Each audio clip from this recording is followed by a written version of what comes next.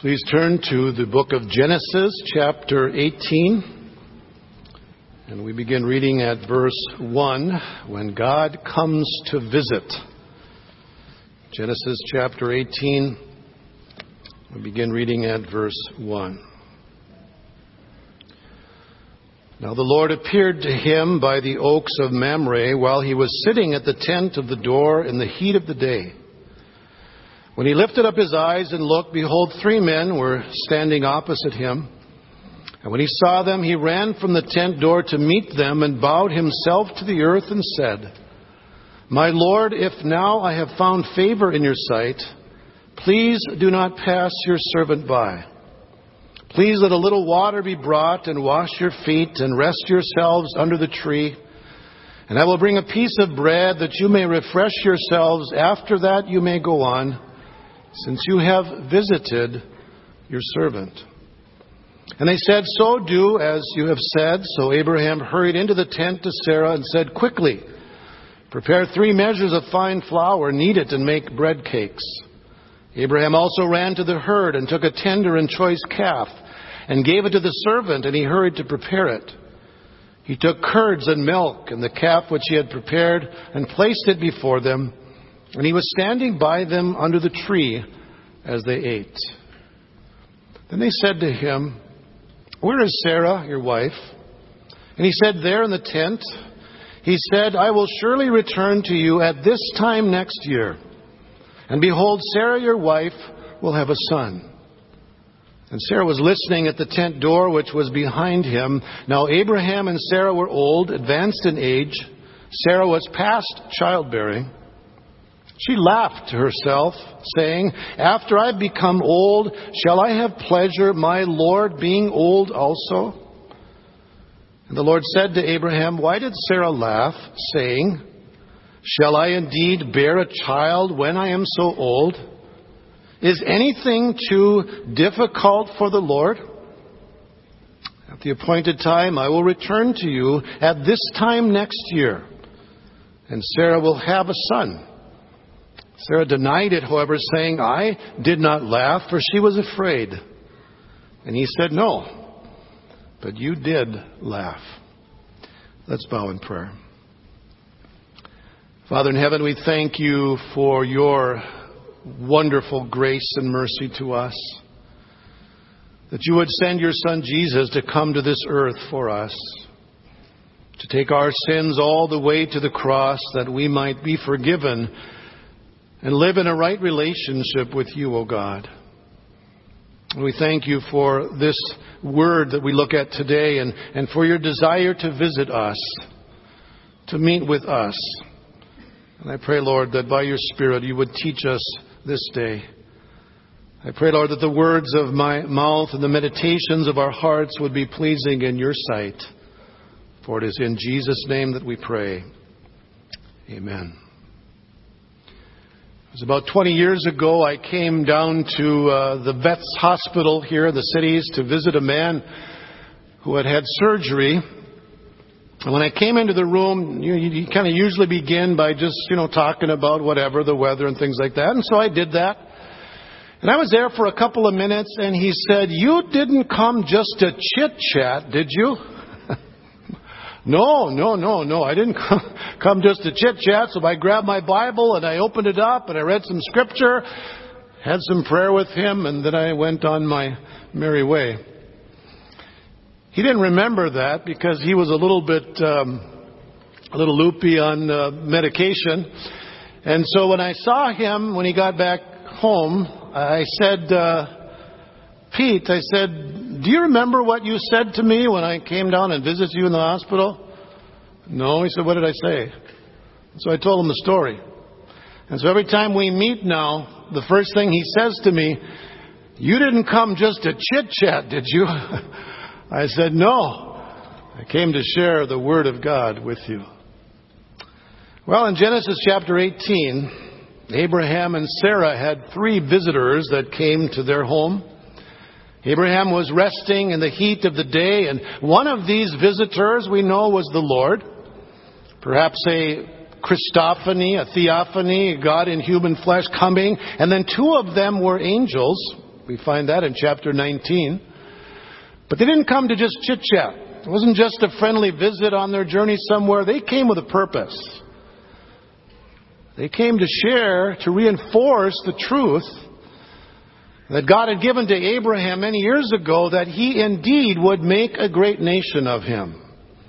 That he indeed would keep the promise that through Abraham, all the nations of the earth would be blessed.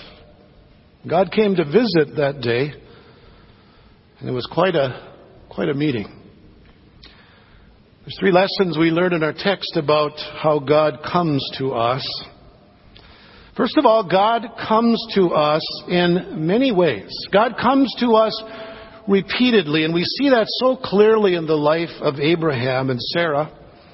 We know that God gave them that promise back in chapter 12 when Abraham was 75 years old. He was told to leave his land and go to a land that God would show him. And we all know the story of how they struggled. They just couldn't figure out how that was going to happen. They were both old, and Sarah was not able to conceive. But God came to them over and over, many times and many ways, to reassure them that indeed He would keep His promise. And I just want to note a few of them. Go back chapter 13. Verse 14, the Lord said to Abram after Lot had separated from him, He said, Now lift up your eyes and look from the place where you are, northward, southward, eastward, and westward. For all the land you see, I will give it to you and to your descendants forever. Then He says, I will make your descendants as the dust of the earth, so that if anyone can number the dust of the earth, then your descendants can also be numbered. So every time that Abram looked at the ground, there was the promise. As the dust of the earth, God will bless you and your descendants. Chapter 15, God came to Abram in a vision, told him not to be afraid, and Abram says, Well, Lord, I know you've given me this promise, that I don't have any sons. I have this servant. Is he to be my heir? And God said, No, from your own body will come a son. And then He gave him this picture in verse 5. He says, Now look toward the heavens. Count the stars. If you are able to count them, so shall your descendants be. So now whether he looked at the ground or whether he looked at the heavens, there was the promise, the assurance that God indeed would do what He said He would do. In chapter 17, we see the Lord change the name of Abram to Abraham. And we know that the name Abraham means father of a multitude. And so every time someone said his name, Abraham, or every time that Abraham said his name, if someone asked, What is your name? There was again a reminder. Father of a multitude. God came to him again and changed Sarai's name to Sarah in chapter 17, verse 15. Then God said to Abraham, As for Sarai, your wife, you shall not call her name Sarai, but Sarah shall be her name. I will bless her, and indeed I will give you a son by her. Then I will bless her, and she shall be a mother of nations. Kings of peoples will come from her. And so every time Abram greeted his wife and said, Hi, Sarah, there was the reminder again. Look at the ground. Look at the sky. Hear your name. Call your wife's name. All of those were God's ways of saying, I will keep my promise. God repeatedly visited Abraham and Sarah, and He assured them that He would do what He said He would do. And you know what? That's God's pattern in Scripture, isn't it? Where God comes again and assures us. I think of Moses. He had all of those doubts, and God answered every one of them and assured him that He would be with him. You think of Gideon when he was told to battle the Midianites. He had those doubts and God continued to answer all of those doubts. Jeremiah, Lord, I can't do this. And God assured them. And God assures us too, doesn't He? Sometimes it might be through a sermon that God really speaks to your heart. In your devotions, as you're reading your Bible, God comes and He repeats His word of assurance to you. A friend may share a scripture verse with you. Say they're praying for you. Maybe singing a hymn or driving down the road in your car. Many different ways that God just meets us in our need. And He assures us of His promise. So God has His ways of meeting us when we need Him the most. God comes to us in many ways, and we praise Him for that. Second lesson we learned, God not only comes to us in many ways, but God comes to us in ordinary ways. Now, there are certainly times when God comes in an extraordinary way. We see that with Moses, the burning bush, Gideon with that sacrifice that was burned at the altar. But there are other times, and maybe most often, when God comes to us in just an ordinary way. And we see that illustrated here where Abraham was resting in the heat of the day, and along comes the Lord with these two angels, and they shared some food together. Just kind of an ordinary event, ordinary meal. And yet one author describes it as a covenantal meal. Because it was at this meal that God restated the promise that Abraham and Sarah were to have a son. And so just through an ordinary event, a meal, the breaking of bread, God visited them. And this author that used this phrase, covenantal meal, he goes on to say that this is weaved. These covenantal meals are weaved throughout Scripture. The Passover. As God brought His people out of Egypt, there was that Passover lamb that they ate together, and it reminded them of God's work and God's promise and God's care. We celebrate the Lord's Supper today. That's a covenantal meal, isn't it? It's a reminder to us of what Jesus Christ did for us, and He assures us that His blood is what cleanses us from all sin. After His resurrection, Jesus ate with the two on the road to Emmaus, broke bread with them. He also came to His fearful disciples on Easter Sunday evening. He ate some fish with them. Another time He met them on the shore after they had been fishing. Remember, He said, "Come and dine." Those ordinary ways in which Jesus reassures His people. And so as we come to the Lord's Supper today, that's a covenantal meal. Ordinary bread and wine. And yet God meets us as we fellowship with Him at His table and as we fellowship with one another.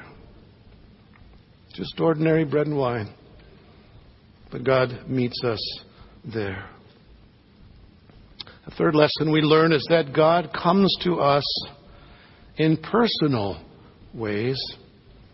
It seems obvious to me that the Lord came to visit Abraham and Sarah that day primarily for Sarah's sake. Because once the Lord and the two angels had finished eating, notice in verse 9 they asked this question, "Where is Sarah, your wife?" Okay, they had met with Abraham, but where's Sarah, your wife? And he said, "She's there in the tent, cooking food, preparing that meal." And Abraham may not have realized it right away when these three visitors came that one of them was the Lord, but when he heard them ask for Sarah instead of Sarai, I can't help but think that Abraham thought, who would know?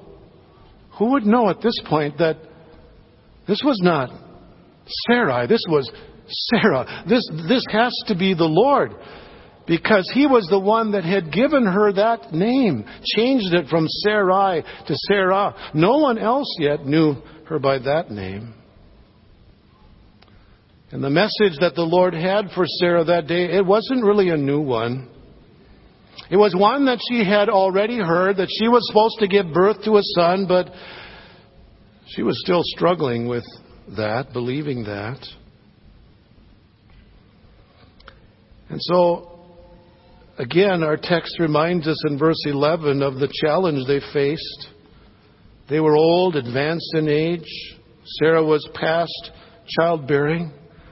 So when she heard that she was supposed to have a son, here she is in the tent, and she laughs at such an idea.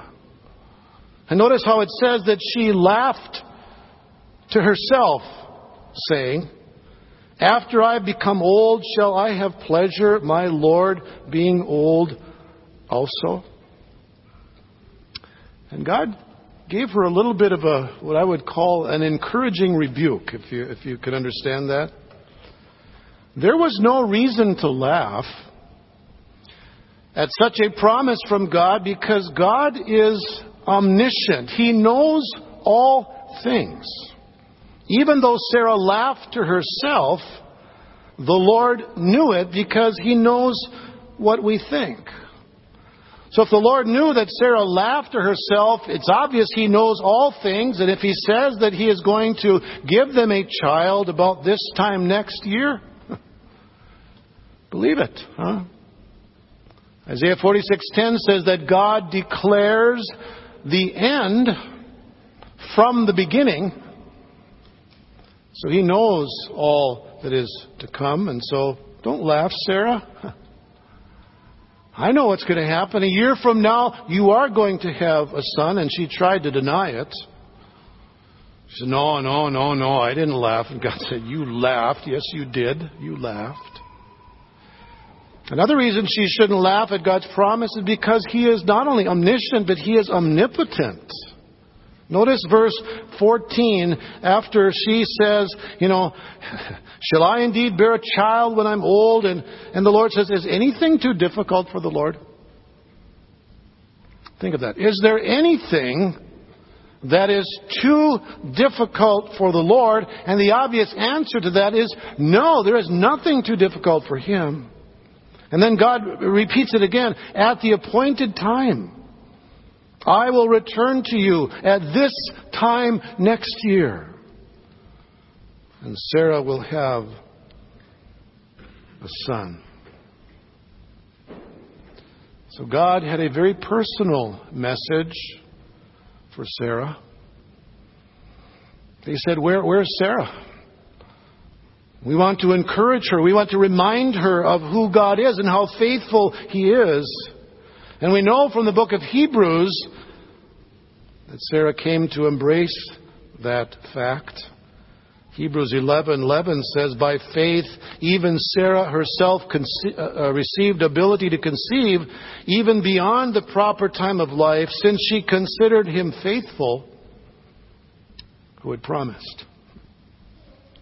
She believed the promise that God gave her that day. Sarah wasn't the only one who believed that there is nothing too difficult for the Lord. There was another woman who was to have a baby in a very miraculous way. And that was Mary, the mother of Jesus. Listen to what we find in Luke chapter 1, starting at verse 30.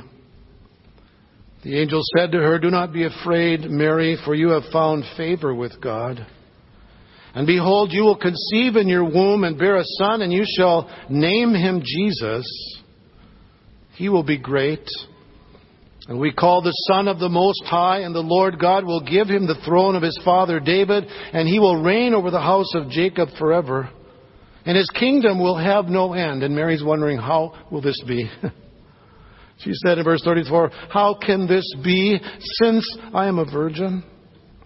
The angel answered and said to her, the Holy Spirit will come upon you, and the power of the Most High will overshadow you. And for that reason the Holy Child shall be called the Son of God. And behold, even your relative Elizabeth has also conceived a son in her old age. And she who was called barren is now in her 6th month. For nothing will be impossible with God. And then Mary said, Behold, the bondslave of the Lord. May it be done to me according to your word. Your word. Can we trust the word of God? Absolutely. Abraham and Sarah were given a promise that God would give them a son, that God would make a great nation from them. And they struggled with that until finally they came to embrace that after all those encouragements that God gave. Hebrews says they grew strong in faith, giving glory to God, being fully assured that what God had promised, He was able also to perform. Both Sarah and Mary had something in common. They experienced a miracle in their bodies because they believed that there was nothing too difficult for the Lord. And I'm grateful today that there is nothing that is too difficult for the Lord, especially when it comes to salvation. God can change the most wretched person there is. God can transform any life. Jesus has come to shed His blood, to pay the price, that we might know Him and be able to stand upon His promise today. Our greatest need today is a spiritual birth. We need to be born again. We need to be brought from spiritual death to spiritual life. And just as Sarah and Abraham needed to trust God's promise, we need to trust that promise too today. That what Jesus did on the cross paid the price for our salvation. When God came to visit Abraham and Sarah that day, He asked the question, where is Sarah? Where is Sarah? She needs to hear this word. It was a very personal meeting that God wanted to have with Sarah that day. And perhaps God is asking that question today. Where are you? Where are you? Where do you stand in relationship to God today? Do you know Jesus as your Savior? Can you say that He is your Lord? You know that your sins are forgiven. You know that you have a right relationship with God because of what Jesus did there on the cross for you. This is your day of visitation. God comes to us in His Word and He invites us to trust Jesus, to confess our sin and to believe that what He did for us on the cross is sufficient for our salvation. And we find this word visitation throughout Scripture, and we find it on Palm Sunday. Remember when Jesus came into Jerusalem? And then He viewed the city in it, and Luke says that He wept over the city. And what did He say? If you would have known that this was your day of visitation. But they rejected Him. And in 70 A.D., the Romans came in and destroyed that city. That was their day of visitation. And they missed it. Today is your day of visitation. Don't miss it.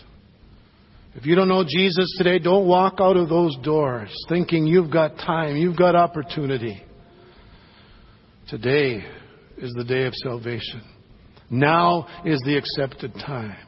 Today, if you hear His voice, don't harden your hearts. Receive Him. Receive Jesus, and you can know that you have eternal life. Let's pray. Lord Jesus, thank You that You come to us today. You visit us through Your Word. You desire to meet us today at Your table. Lord, help us to stand on the truth of Your Word, to trust Your promise. That if we confess our sins, You're faithful and just to forgive us and to cleanse us from all unrighteousness. That to as many as received Him, to them He gave the right to be called the children of God, even to those who believe on His name. Oh God, visit us with your grace this day. We pray in Jesus' name. Amen.